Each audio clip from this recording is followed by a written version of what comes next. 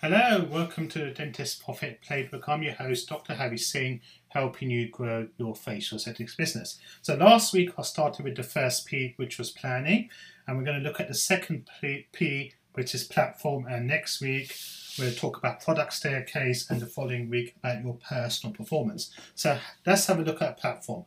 Obviously there are numerous platforms available, such as examples as YouTube, podcasting, LinkedIn, TikTok, X, formerly known as Twitter, Instagram, Facebook, Spotify, etc., etc. I'm sure I've missed a few out myself. You cannot dominate, and you shouldn't dominate all those platforms in one go. You're going to be shrinking your message. It's going to be quite shallow and wide. You want to go deep and narrow.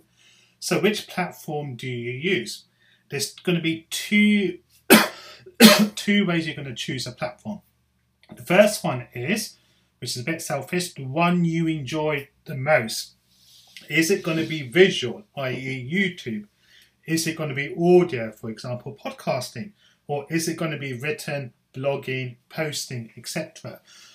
It's no use choosing a platform that you're not comfortable with or you have a certain passion, interest for.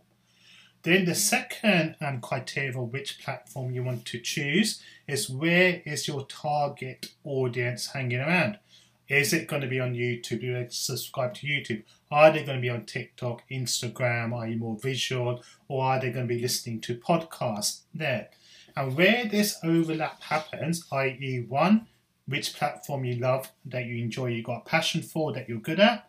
And number two, where your target market, where your patients hang around, that is going to be your sweet spot, and that is going to be the platform that you choose. Do not be swayed by gurus, what other people are doing.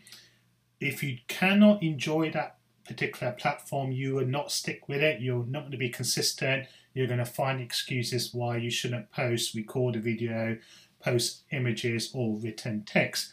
So sweet spot is where you find your passion and where your patients are hanging, or their preferred platform. So that's the second P out of the 4 Ps, and next week we'll talk about the product staircase, and I look forward to speaking to you very soon.